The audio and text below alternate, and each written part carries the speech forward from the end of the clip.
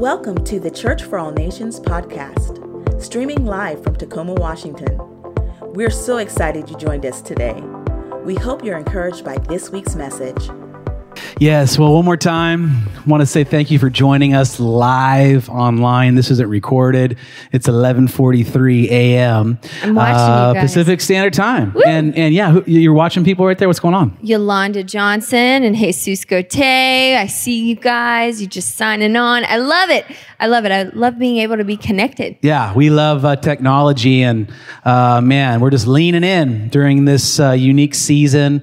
And I just want to say, man, the Lord's doing so much even through it, and specifically in our church. It's just, I wish we could spend 2 hours talking about the testimonies we've received of how Jesus is really speaking to people in our church and using people in our church to not only serve the community, but literally share the gospel. And so true. People are, inquiring about Jesus. And I don't know, it's really, we want you to know we're not discouraged whatsoever. We're excited for what the Lord's doing. And based on what our governor said, we might be getting to meet sooner than later. So Whoop, whoop. We're going to keep praying and believing that. Hey, we've been in this series entitled, What Does the Bible Say About ... And really what spurred this series was we were getting questions early on when this thing opened up, this pandemic opened up. We had all kinds of people contacting us, asking us questions about topics that really are connected to what's going on. So, for instance, sickness. Did God send this to the earth as judgment? And so we addressed that. We talked about what does the Bible say about sickness. Last week we talked a little bit about end time. Is this the end of the world, right? And so we approached the end times a little bit. And these last few weeks, people have been laid off, furloughed. People are losing income. I've talked to business owners that are really struggling right now, and they're afraid when it pertains to their finances. There's a lot of stress right now because people are afraid of what's going on in their personal finances. And so with that, the negative side effects of that is panic attacks. It's struggle within relationships and marriages, and so relationship issues and stress. And so today, just for a couple of minutes here, we want to speak to that. We want to talk about money. We want to talk about your finances. We want to go to the scripture and see what the Bible has to say in regards to our finances. And to be honest, babe, I mean, this is, we've always been a little bit hesitant to being obedient to what the Lord is saying, because he's been speaking to us the last, month or so, that we need to teach on this. We need to address this fear and this anxiety when it comes to our finances. And to be totally honest, we've been hesitant just because sometimes people receive this information the wrong way. Sometimes we're misunderstood. And so because of that risk of being misunderstood on this topic, sometimes we're hesitant. And it's not that we don't want to, we just don't want to be misrepresented or misunderstood. Well, I think what happens is that the enemy knows the power that truly can be unleashed in our lives when we have a proper perspective about finances. And so what he does is he'll convince some people to swing so far in one direction and miscommunicate it and manipulate it so that the rest of us are terrified to even broach the subject, exactly. Right? So some of you are even at home right now. Oh, no, I know that pastor is not about to talk about my money. Okay, well, you know what? Friends, hear our heart. We're going to talk about perspective of finances. Hear us right now. Please know that in no way do we want to be offensive. And you know what? If talking about this is offensive, then you know what? Maybe you just want to visit next week, right? Because we'll be talking about a cheery subject of Mother's Day. It'll be amazing. And then no one will be offended. No, I think it's so important. The enemy has really caused so much in our culture, especially Christian culture, to swing so far in an opposite direction so that the enemy has control and power in our lives concerning our finances. They play a huge role in our life. And so we want this conversation to be a blessing. You know, we're in this season right now where, of course, we're going to continue to teach, but we really want to even focus more of our efforts, and we've been talking about this the last several weeks, in equipping you. We want to bless and help equip the saints to not only attend a church, but to be the church. And I'm grateful that I'm a part of Church for All Nations that understands this. So let this be an encouragement to you as we talk a little bit about this. Babe, you know, I was thinking about this week, you know, as we were preparing this content, I was thinking about little Izzy when she was learning how to ride a bike. And man, those are some great memories. And it was the first time, she's our firstborn, so it was the first, I got to be the dad and run behind, you know, I got to do that. And it's pretty magical. I'll never forget it. And we're working on Fulton this summer. But I can remember when I started teaching her how to ride a bike. And before I ever let her get on the saddle, right, I explained to her the principles, the science behind riding a bike. I even explained to her Newton's law of centrifugal force, okay? And as you pump your legs on the pedals, we've all done this, the science behind that, it propels us forward and it allows us to stay balanced and to move forward. And so I explained this to her. And so she's like, okay, Dad, okay, little girl, you know?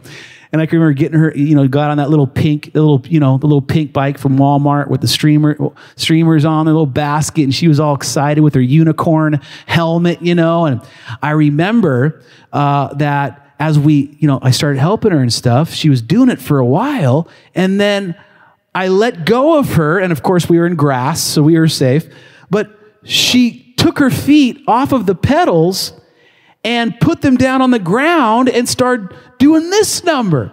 She started trying to ride the bike by kicking her feet on the ground, and sure enough, it didn't get her very far. In fact, she ended up falling over. And you know what she said when she stood up? She said, "There's something wrong with the bike. I need a different bike, Dad." I said, "No, you don't need a different bike, honey.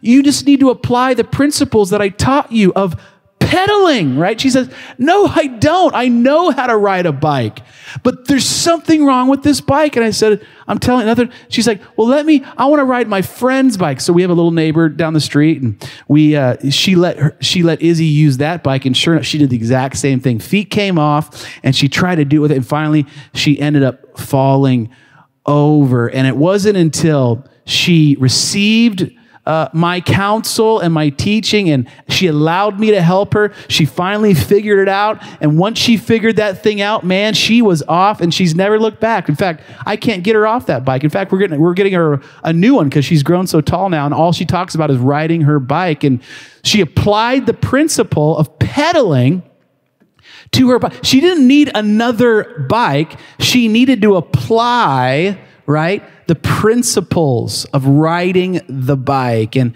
what a perfect illustration of so many of us when it pertains to our finances. So many of us approach our finances this way. You see, we don't see our money in the right way. We lack perspective. We're missing the way we're supposed to look at our finances. We're missing the basic biblical principles. We aren't applying the methodology that we read in Scripture to our personal finances, and it's messing us all up. So what we do is we say, here it is. No one watching here has done this, but someone else, okay? We say things like this: if I can only just get a different job. Once I get a different job, everything's going to change and my finances will be healed. And so they hop into that job and they find out, you know what? This isn't the job either. If I find it, and so they spend all this time jumping from job to job when all along it had a whole lot more to do with the way they approached their financial situation. Maybe someone's watching, it's like, man, if I could just get out of this marriage, I'm telling you what, he doesn't even know what he's doing. If I could get a husband who actually knows what's going on, man, with our wisdom combined, I'm telling you, we will take off. I got to leave this dude. And I say it kind of lighthearted, but people have done that. They leave, oh man, he does, or she doesn't know what I need a wife that can, and they jump into another marriage, and sure enough, they find out that it has nothing to do with the person necessarily, has more to do with the way they approach their finances. And so the way you see money matters. And here's the thing I want to say. If you get this wrong, it complicates every other facet of your life. It has an impact on every other area of your life. And so what I want you to know is God knows this about us. Yep. He knows that this is a huge struggle for us. And friends, I want to know that he wants us to talk about it. In fact, we don't talk about this enough in the church for all of the reasons that we laid out, but the Bible is very clear about it. In fact, Jesus himself is recorded in the Bible talking about money twice as much as heaven and hell. Think about that. Jesus spoke to money, the short window of his ministry, that 3 years, he spoke about money and possessions twice as much as heaven and hell. In fact, 16 of the 38 parables talk about money. There are over 500 verses in Scripture about prayer and faith, but there are actually over 2,000 passages of Scripture in regards to money and possessions. And so the question is, why is that? And the answer to that is because this is more spiritual than you think. Yep. Jesus explained it like this. Look with me at Matthew 6. In verse 21, Jesus said, out of his mouth, he said, "For where your treasure is, there your heart will be also." Wherever you put your treasure, your heart's going to follow it, friends. Jesus said that. And I have to tell you that there's nothing that the God of the universe wants more than your heart. Come on. There is nothing that your spouse wants more than your heart. There's nothing that your children want more than your heart. And we see in Scripture that where we place our treasure, our heart's going to automatically follow. So you need to understand that because there is a spiritual tie between our wallet, our money, our perception of finances, there's a spiritual tie between that and our heart. And for that reason, because everyone else in our world that's important to us wants our heart as well, it has that ability to complicate everything.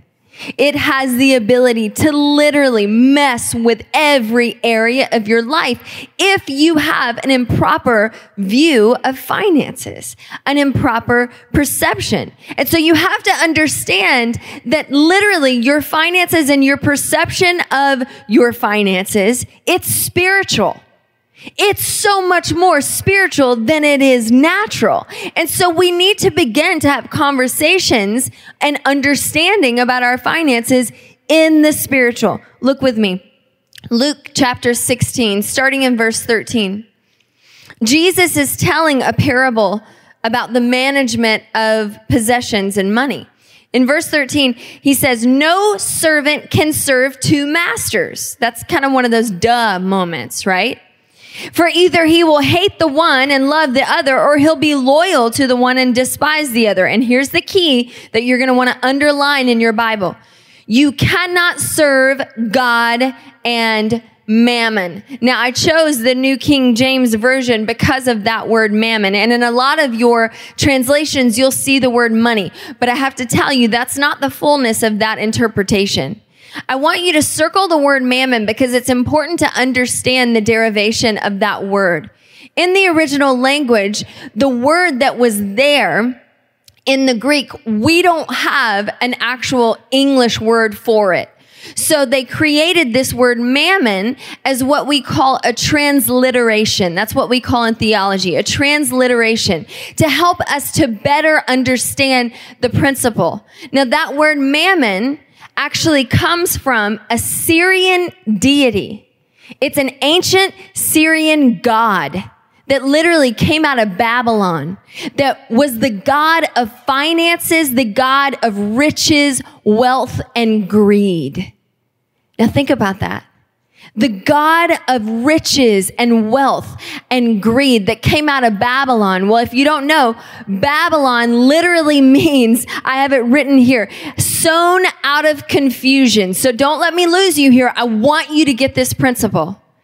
Jesus is telling us there's God's principles, and then there's this principle, all of these principles, these lies that are being sold to us by this spirit of mammon that has come from hell, literally to confuse you, to confuse the way you think about riches, to confuse the way you think about wealth and your finances. It's selling you lie after lie. And it's sown in confusion. And so I need for you to understand that today, that this lie, this spirit that lies to us about riches and wealth runs rampant in our culture, especially in the United States, especially today, friends. And we were actually looking at, one of our mentors showed us a book that was released a few years ago, and it's called The Day America Told the Truth. Okay, and it's a book that listed all of these polls. And in this one specific, they asked a huge number of Americans, what would you be willing to do for $10 million? Hello. What would you do? What? Oh, I don't even want to know. No, we won't go there. What would you be willing to do for $10 million? And I want you to see these answers that people gave anonymously. I want you to see this because I need for you to understand just how rampant this spirit of mammon is literally reigning in our culture and lying to people, confusing the way that they should perceive finances. 25% said that for $10 million, they would abandon their entire family. What? Peace. I am out of here. That's crazy. See you later. Man. I'm going with the cash. 23% said that they would become a prostitute for a week or more. My goodness. 16% said that they would give up their American citizenship. 10% said that they would withhold testimony, letting a guilty murderer go free. Are you kidding me? How would you even sleep at night? 7%, this is crazy. Yeah, this is crazy. 7% says that they would straight up kill a stranger.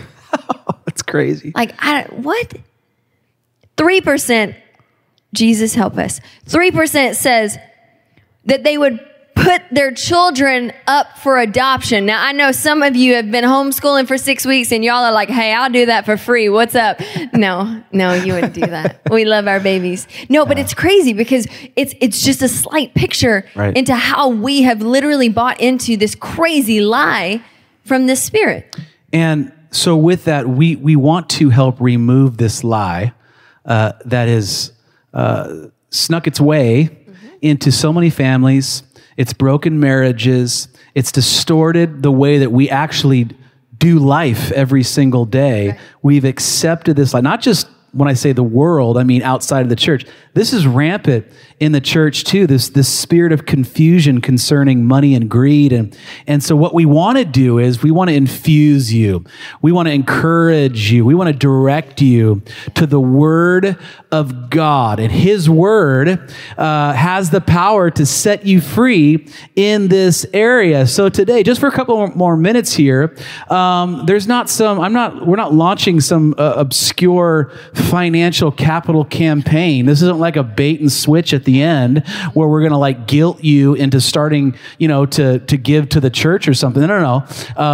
This church has been in this community for over 100 years. God continues to have His hand on Church for All Nations. He's continuing to financially keep us afloat and opening doors. And it's an amazing thing. This is more about you today.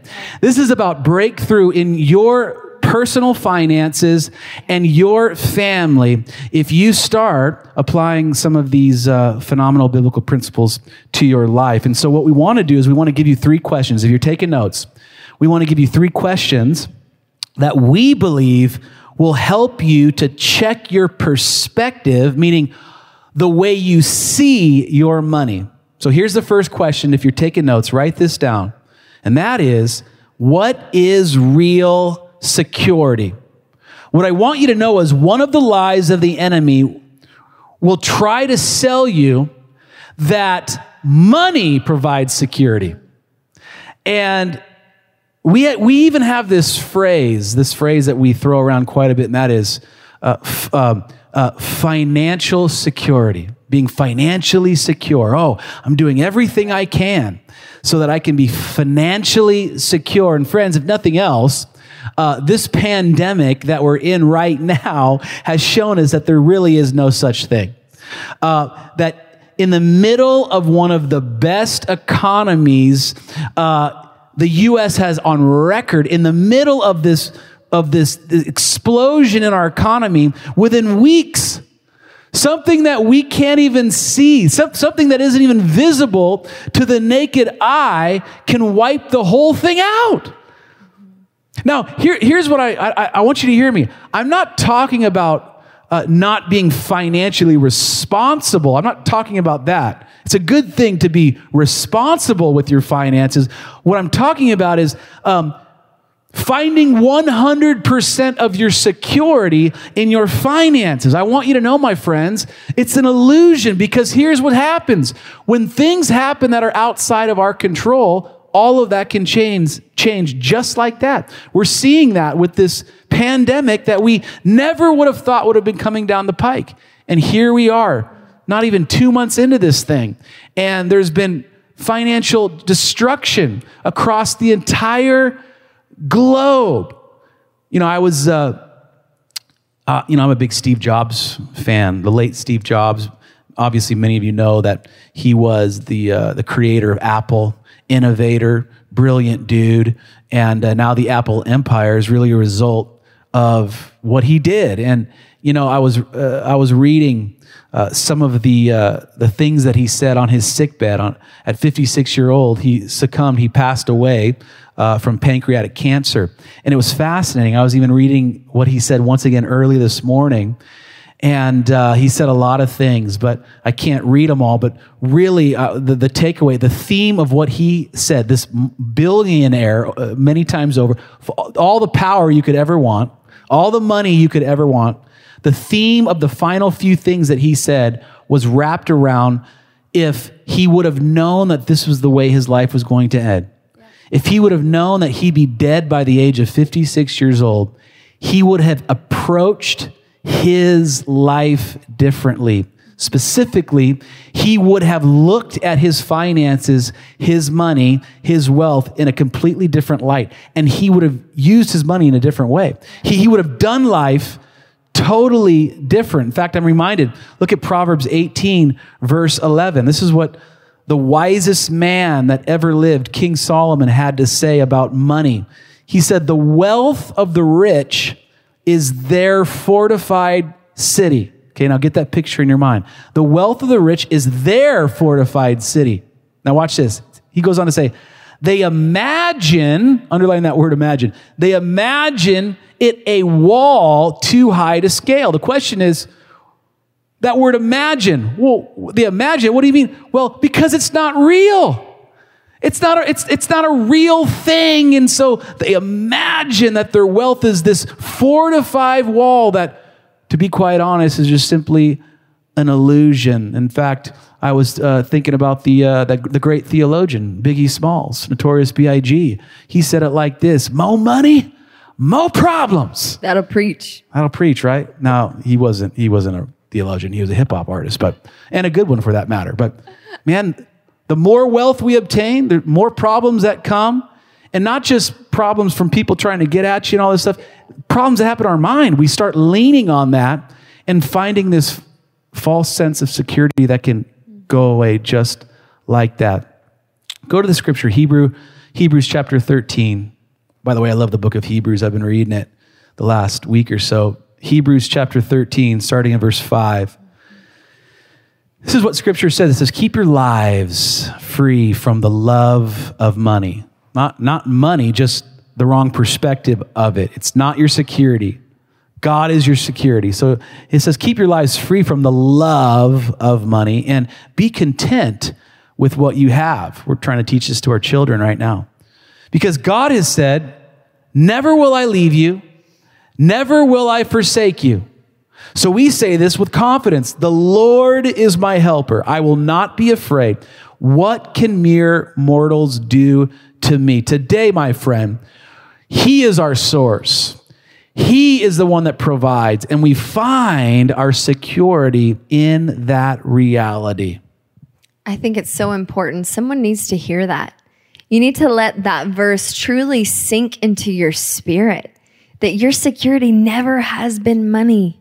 It never has been earthly wealth, and that God will not leave you. He will not forsake you. He has you. Not only does He have you, He is your helper. And so any fear you have, that is not from Him. Give it to Him today. I love what Ecclesiastes 5 says. In verse 10, it says, whoever loves money, not whoever has money. No. Remember, we're talking about the perspective, the obsession with it, where you're putting your security. Whoever loves money never has enough. Have you met those people? I have. Whoever loves wealth is never satisfied with their income. And I love that it concludes the thought with that phrase. This too is meaningless. What is that talking about? The idea there is that you cannot find your meaning when you're holding on to the love of money. Right. You can't find your purpose when your only purpose is to gain more income, more wealth. God has a very specific, unique assignment and purpose for you, friends. He has a mission that He designed you for. And it doesn't have to do with the love of money. Hey, friends, it may have to do with earning money. We have friends that is part of their God-given gift and assignment, that the Lord brings wealth to them in a supernatural way. That's not what we're talking about. God can use your ability to gain wealth. In fact, we see that Scripture says He gives that ability. It's the love of money. It's your perspective of it. And so we want you to understand that you have a unique purpose and a unique role. And this second question we have for you that's going to help you really check your perspective on how you see money and wealth has to do with this idea. Number 2, what is real stewardship? So number 1 was what is real security? Number 2 is what is real stewardship. Now, stewardship can kind of sound like a churchy word sometimes, right, but really all it means is management. Stewardship is godly management, handling things God's way. And one of the lies that we talked about that spirit tries to confuse us with, one of the lies that spirit sells us is that what I have belongs to me. Right. It is mine. Anybody got little children that maybe one of their first words was mine? No, mine, right? I remember even this week in my desperate attempt to pull my kids away from screens. Now, we don't want you to be pulled away from screens. Just for now. No, but I literally, my kids this is my confession to you. My homeschooling mom fail. My kids are locked into screens, man. And we don't even pull them away from them most of the time because we got work to do too. You know, what's up? Okay. But in my desperate attempt, I went on Amazon and I thought I'll buy them Legos. Like they have the big Legos, but I thought the little ones because they both have such brilliant engineer minds anyway. And so I thought this will be amazing. In my head, because it was $10 a piece for the 2 sets, I thought it'd be like 1,000 Legos. It's just little plastic. How much could it possibly take? Oh, no. They were like tiny little packages. It was pitiful. Anyway, but my kids were excited. And so they opened, each of them had their own package. They're sitting at the kitchen table. So I walk into the other room. I start working. And then all of a sudden, my children that are supposed to be enjoying something that I gave them, they're supposed to be using it to be creative, to love each other, to interact with each other, to bless each other. All of these things. No. What do I hear? Mine. Don't touch that one. That was mine. And so what do? I end up having to wedge myself in between the two of them and going, actually, it's all mine. Yeah. Hello. The Lord doesn't do that with us. But friends, we do see that the Lord, everything we have truly is the Lord's. And so I want you to understand in this idea of stewardship, It has everything to do with the way we handle what God has given to us. And I got to tell you, as your pastors, we have a godly, a healthy fear and reverence for what God has given us to manage. Even in CFAN, even in being your pastors in this amazing facility, all the things, we go to bed at night understanding that to whom much has been given, much is required. And we want to make sure that we're handling everything that God has loaned to us in a godly way. Yeah. So how are you managing what he's placed in your hands? And it goes back to that word perspective. I think perspective is so important. Every day you should just do a little personal inventory of what the Lord provides for you. I think we take so much for granted, babe. You know what I mean? And so I think as you take your walk with your dog, just kind of go through the checklist of everything that he's provided for you. And what happens is your perspective will shift. Your mind will go from scarcity to knowing that he is our provider. Now, I understand. I'm not naive. I know that every one of our situations is drastically different right now. I can't tell you how many people I feel like I've talked to over the course of the last, I don't know, just even 2 weeks who've lost their job, who've been furloughed. And so I understand that we're all in drastically different situations, but man, a little perspective, a little encouragement, man, we're, compared to the rest of the globe, man, we are so blessed. The very simple reality that we live here in the United States in 2020, man, that alone, we have options. There's so many people across the globe that don't have any options. They're really, really, really stuck.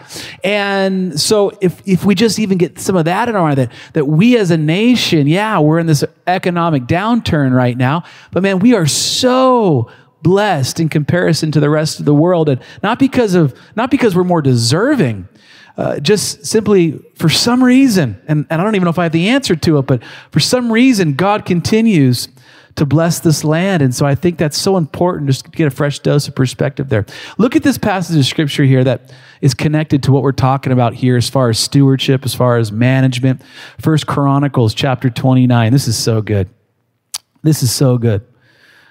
David, we know King David. This was God said a man. The scripture says that David was a man after God's own heart. So he was aligned with the ways of God. He flowed in the ways of God, and God had his hand on King David. Look what he says.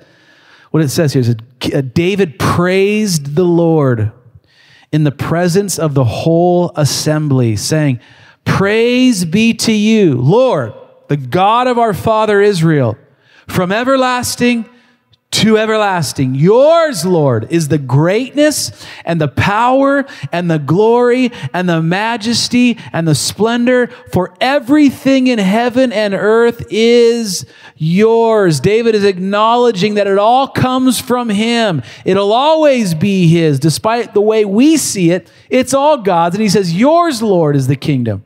You are exalted as head over all." And here is what I want you to take away, and that is verse 12. "Wealth and honor come from you.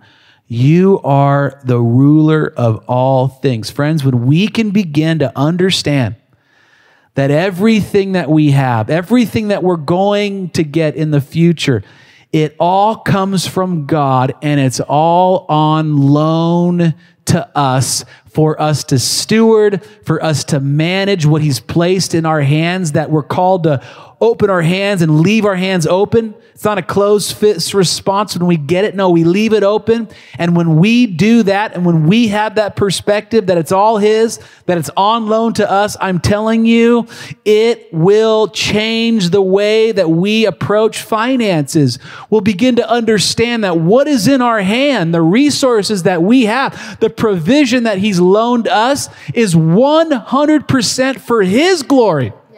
For his purposes, for his kingdom. And you know what?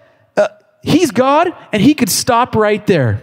And that could just be the way it is, but it's not just the way it is, because he allows us to be connected to those purposes and to his kingdom. And he resources us to utilize the gifts and the resources and the provision that we have to live out our specific assignments and purposes that are connected to his grand master plan of the kingdom. And so that is, if we approach it like that, everything changes. So some of you need to begin to recognize this when it pertains to your children.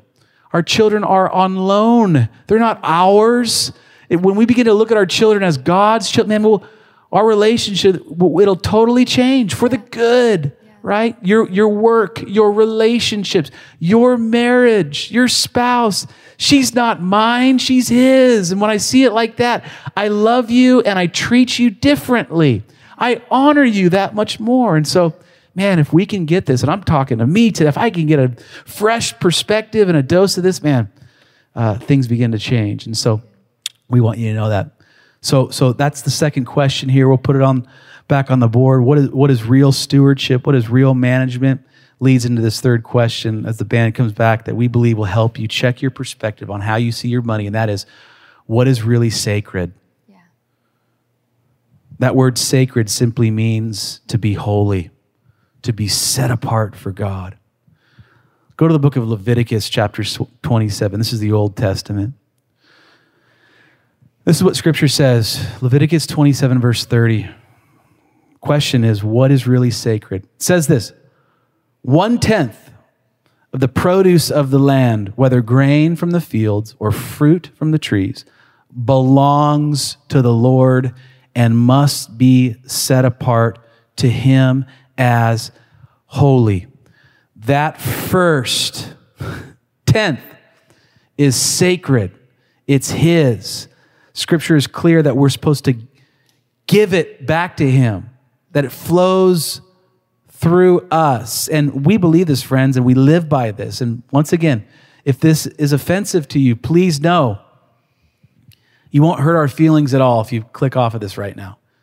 You will come back next week. We're doing the Mother's Day thing. It'll be fun. There'll be chocolate and all the fun stuff. But man, I'm telling you right now, we practice this as a church. We practice this principle of tithing in our own family, in our this has made our relationship better and stronger because we've applied this principle of tithing. It's so important. I think it's important to understand, again, and we've said it a couple of times, friends, we're not introducing these principles to you for Church for All Nations. This is not because we need something, okay? This is because you need something. You need it.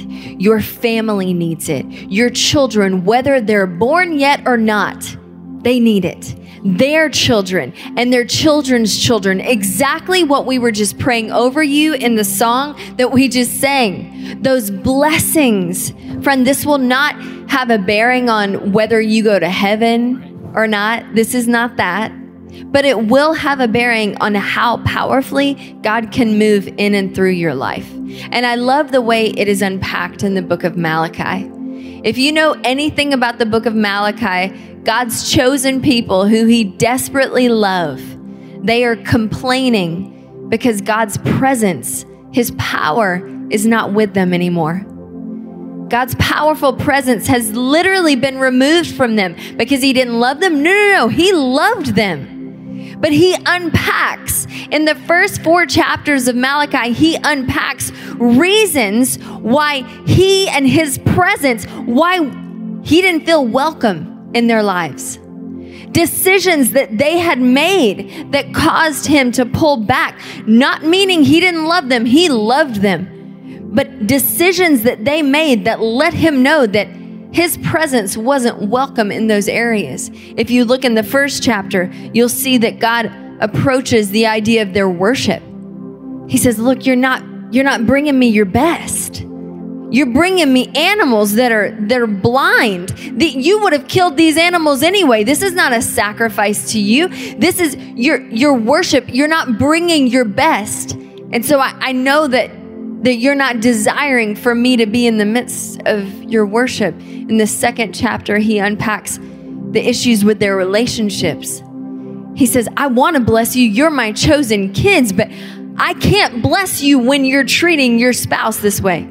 I can't put my stamp on something that doesn't look like me. You're not loving each other the way I've called you to, which shows me that you don't want me to be in the middle of this. And in chapter 3, he begins to unpack the poor decisions that they've made with their possessions and with their money. And I want to look at it together. Malachi chapter 3, starting in verse 6. This first part of verse 6 is so important to help us understand that it is still very much a reality for us today. Verse 6 says, I, the Lord, do not change. I'm going to read that again. I, the Lord, do not change. Verse 7, ever since the time of your ancestors, you've turned away from my decrees and have not kept them. What's he saying? You keep thinking that you have a better way. You keep thinking that your way is better than mine. You keep thinking that you know better. He says, return to me and I will return to you, says the Lord Almighty. But you ask, well, how are we to return? Verse 8, God says, will a mere mortal rob God? Yet you rob me. But you ask, how are we robbing you, Lord? He says, in tithes and offerings, you are under a curse. I'm going to pause there. That is not God cursing them. That is them removing the blessing that he desires for them, removing themselves from under it. And so many of us do that. He says, you're under a curse, you and your whole nation, because you are robbing me. Well, how do we fix it, Lord? Verse 10. Bring the whole tithe into the storehouse, circle storehouse. Friends, I got to tell you, we, as your pastors at Church for All Nations, God has given us a very specific vision of us being a storehouse for this entire region. And God has made it come to pass in such a powerfully physical, practical way that we are so proud to be your pastors. That we, in this time of desperate need, people can look to Church for All Nations as a true storehouse. Look at the rest of this verse. That there may be food in my house. In the middle of a pandemic, food in my storehouse. Not a place of poverty where we're begging you for something. No. And also not a cruise ship where people are just relaxing and not caring about what's going on around them. A storehouse for everyone around them, especially in a time of need. Scripture says, the Lord says, test me in this, says the Lord Almighty, and see if I will not throw open the floodgates of heaven and pour out so much blessing that there will not be room enough to store it. I'm going to stop there. We don't give to get. You need to hear that principle, friends. We don't give back to the Lord to get from him. We give to give because he is a good God. But so much of that, we don't understand that when we give to him, that is the automatic response. And look, not only is he opening the floodgates, look at verse 11. I will prevent pests from devouring your crops and the vines in your fields. They won't drop their fruit before it gets ripe, says the Lord Almighty. Then all nations, maybe you want to put in all neighbors. Then all your neighbors, your friends and family watching you, they'll call you blessed. They'll go, whoa, wait, what are you doing? How come you're so blessed? How come your family so full of joy and peace? What's different about you? That's what he's talking about. He says, for yours will be a delightful land, says the Lord Almighty. Now, I know some of you, I can hear it right now in your spirits. Maybe you're even saying it out loud. Pastor Ashley, that's Old Testament law. We're not under the law. You're exactly right. You're exactly right. This is Old Testament law. And friends, you and I are not under that Old Testament law anymore. Praise God. So in the Old Testament, they had to do it. But today, because we're operating under the new covenant that Jesus provided, we get to do it. We don't have to do it. Our salvation is not dependent on this. We get to do it. We get to set apart the first 10th of whatever God allows us to produce, whatever He gives us. We're allowed to set apart that first 10th to make it sacred, to make it holy, to give it back to Him. And I have to tell you, I was even laying in bed last night thinking through all of the elements of Old Testament law and how not only did Jesus fulfill them all, Jesus always took them further. Did you notice that? Jesus always took what was a law and made it so much more extreme. Why? Because it was always a heart issue. It is always a heart issue. If you have an issue with tithing, friends, I want to challenge you. Check your heart. It is a heart issue. Because in the Old Testament, where the law said don't murder, Jesus said, yeah, of course, don't murder. But I'm going to take it further. If you hate your brother, it's like you're murdering. Whoa, Jesus, that's extreme. Yeah, it is. He took it further. He said, oh yeah, I know the law says to love your neighbor, but I'm telling you, you got to love your enemies. Not just the ones that love you. You got to love the ones that hate you. Jesus always took it further. And if you look in the New Testament, this He takes further too. Because He talks about when you give. And if you look at the New Testament church, friends, they didn't give just a 10th. They gave so much more. Some gave everything. And so we want to encourage you today. We want you to understand that God has so much more for you. And this is not about us getting anything. This is about you getting to walk in the fullness of what God has provided. And, you know, we want the blessing of God in our life. And as you were just reading that right now, I found comfort in that he promises that He's going to bless. I'm not just talking about, with more money or anything like that. I'm just talking about that's not the real blessing. It's the blessing of His hand being on us, and there's so much that we have to be grateful for. That's the blessing that I'm talking about is far supersedes finances. And man, we've been so blessed to tap into that. In fact, I can remember, you and I were joking about it this week. I can remember going, every detail of it, going to ask my father-in-law for permission to ask. I wasn't even sure if you were going to say yes, but just permission to, pop the question. And that's another story for another time. And it was a terrifying moment for me, but we got through it. But my takeaway from that little meeting was he asked me one question. He said, son, are you a tither? Are you a giver? Are you obedient in this area of your life? And I said, yeah, I think so. My daddy taught me well. Yes. I was confident I could say yes to him. And he said, well, good, because I need the blessing of God to stay on my daughter and your future children. And to this day, that resonates with me every single day of my life. And we've been married now over 10 years, and we have 2 beautiful children. And there's obviously been some rough financial spots in our life. But as far as I know, we've just continued to stay faithful in this area of tithing. And the Lord's kept His hand on us. He's blessed us. And we're just so grateful that by simply just applying this one little principle here has sustained us all this time. And, I was even thinking about one of our spiritual mentors who taught us this little principle. It has to do with the first 4 words that we read in Scripture. Genesis 1, verse 1. This is what it says. The very first thing that we read at the very beginning of the Bible, Genesis 1:1, the first 4 words says this: in the beginning, God.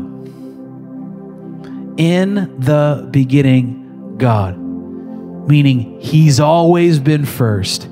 He'll always be first.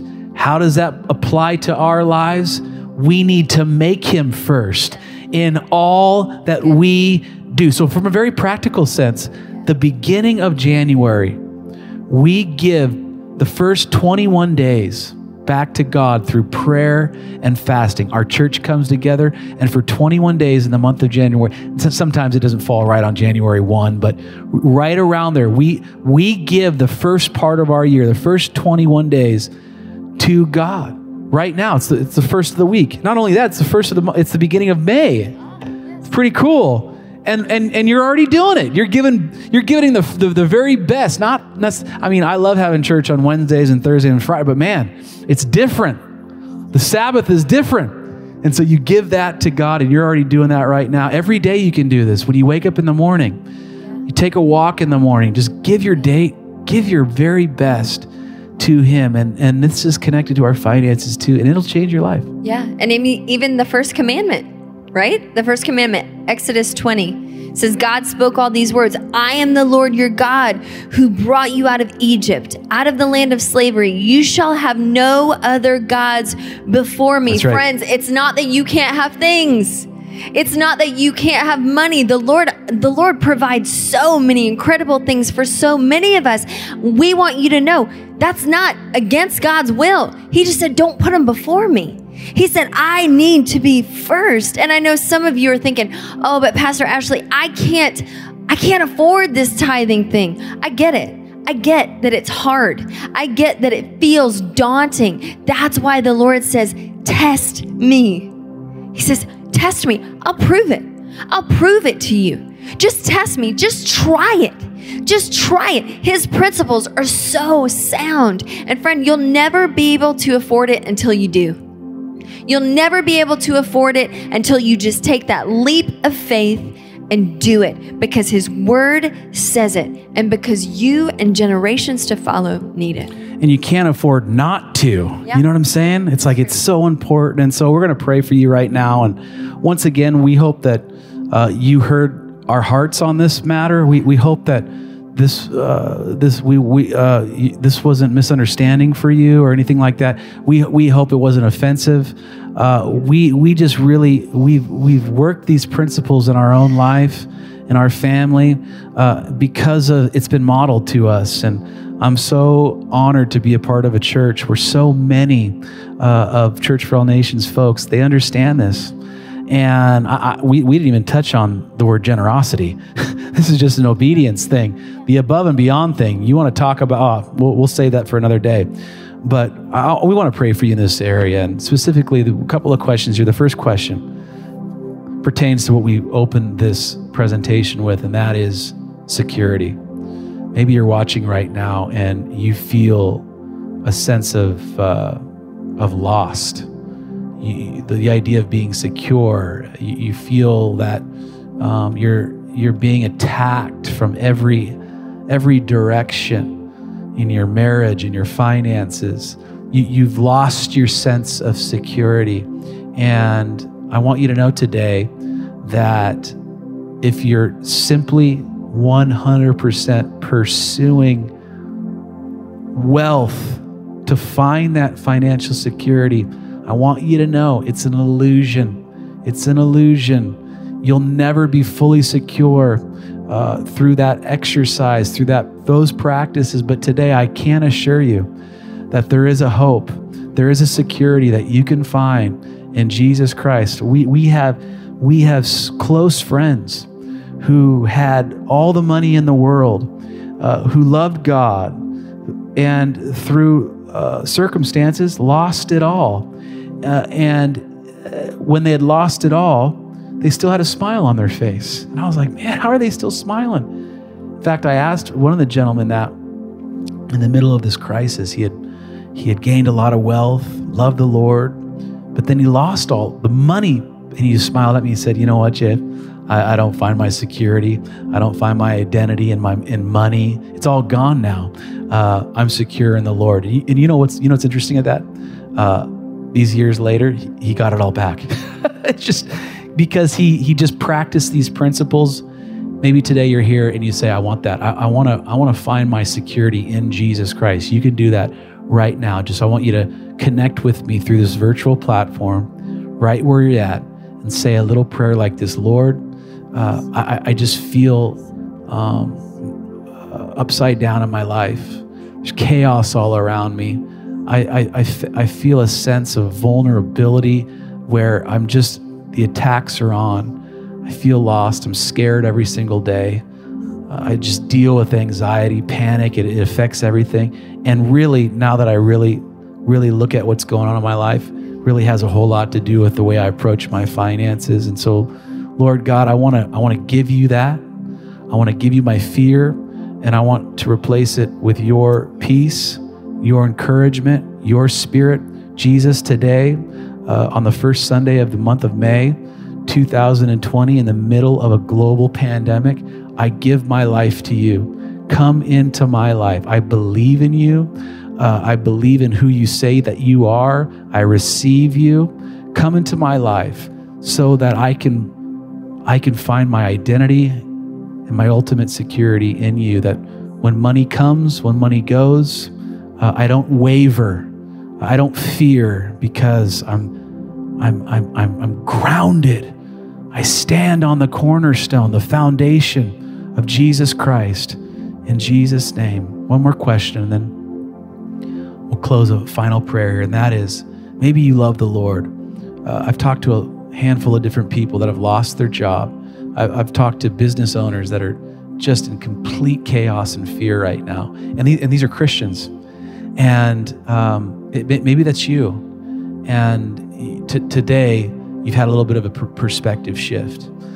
And you're here today and you say, Pastor, would you pray for me in this area of stewardship and management and the sacred part of this area of my life, the spiritual component of my finances? Would you pray for me that I would look at the provision that the Lord's provided in a different way, that I would put all of my hope in Jesus, that I would manage what I have in a godly way, in the way that He has for me, and that I would keep sacred what is sacred, that I would apply these principles of the firsts, my best, to God and His kingdom. Let me pray for you. Lord, I pray for my friends who are receiving your word today. I pray that it would just take root in the soil of their heart right now, Lord God, that they would bear fruit. Lord, some of them are discouraged right now. I pray that you would just give them peace and hope. I thank you right now that you're reminding a business owner right now that you are her provider, that you are going to make a way where there seems to be no way. I pray for that person who's gotten the pink slip and they don't know when they're going to get a call back to come back to work. They've been furloughed or whatever that looks like. God, give them peace right now. May they be reminded that it all comes from you. It's all yours on loan to us for your glory, for your purpose. In Jesus' name, amen, amen. Thanks again for joining us. To hear more messages like this one, be sure to subscribe and check out our podcast channel. For more content and to connect with us, go to cfan.church.